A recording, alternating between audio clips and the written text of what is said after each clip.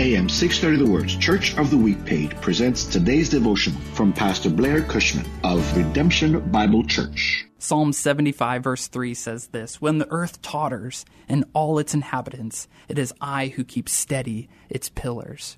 See, this verse captures our belief.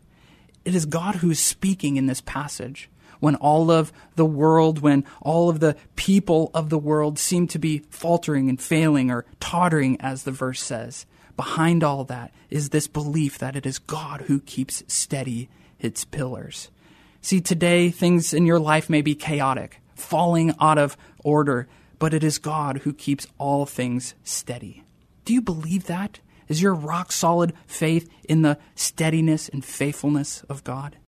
Hear Pastor Blair tell the story of Redemption Bible Church, our Church of the Week, this Sunday afternoon at 1 on AM 630 The Word.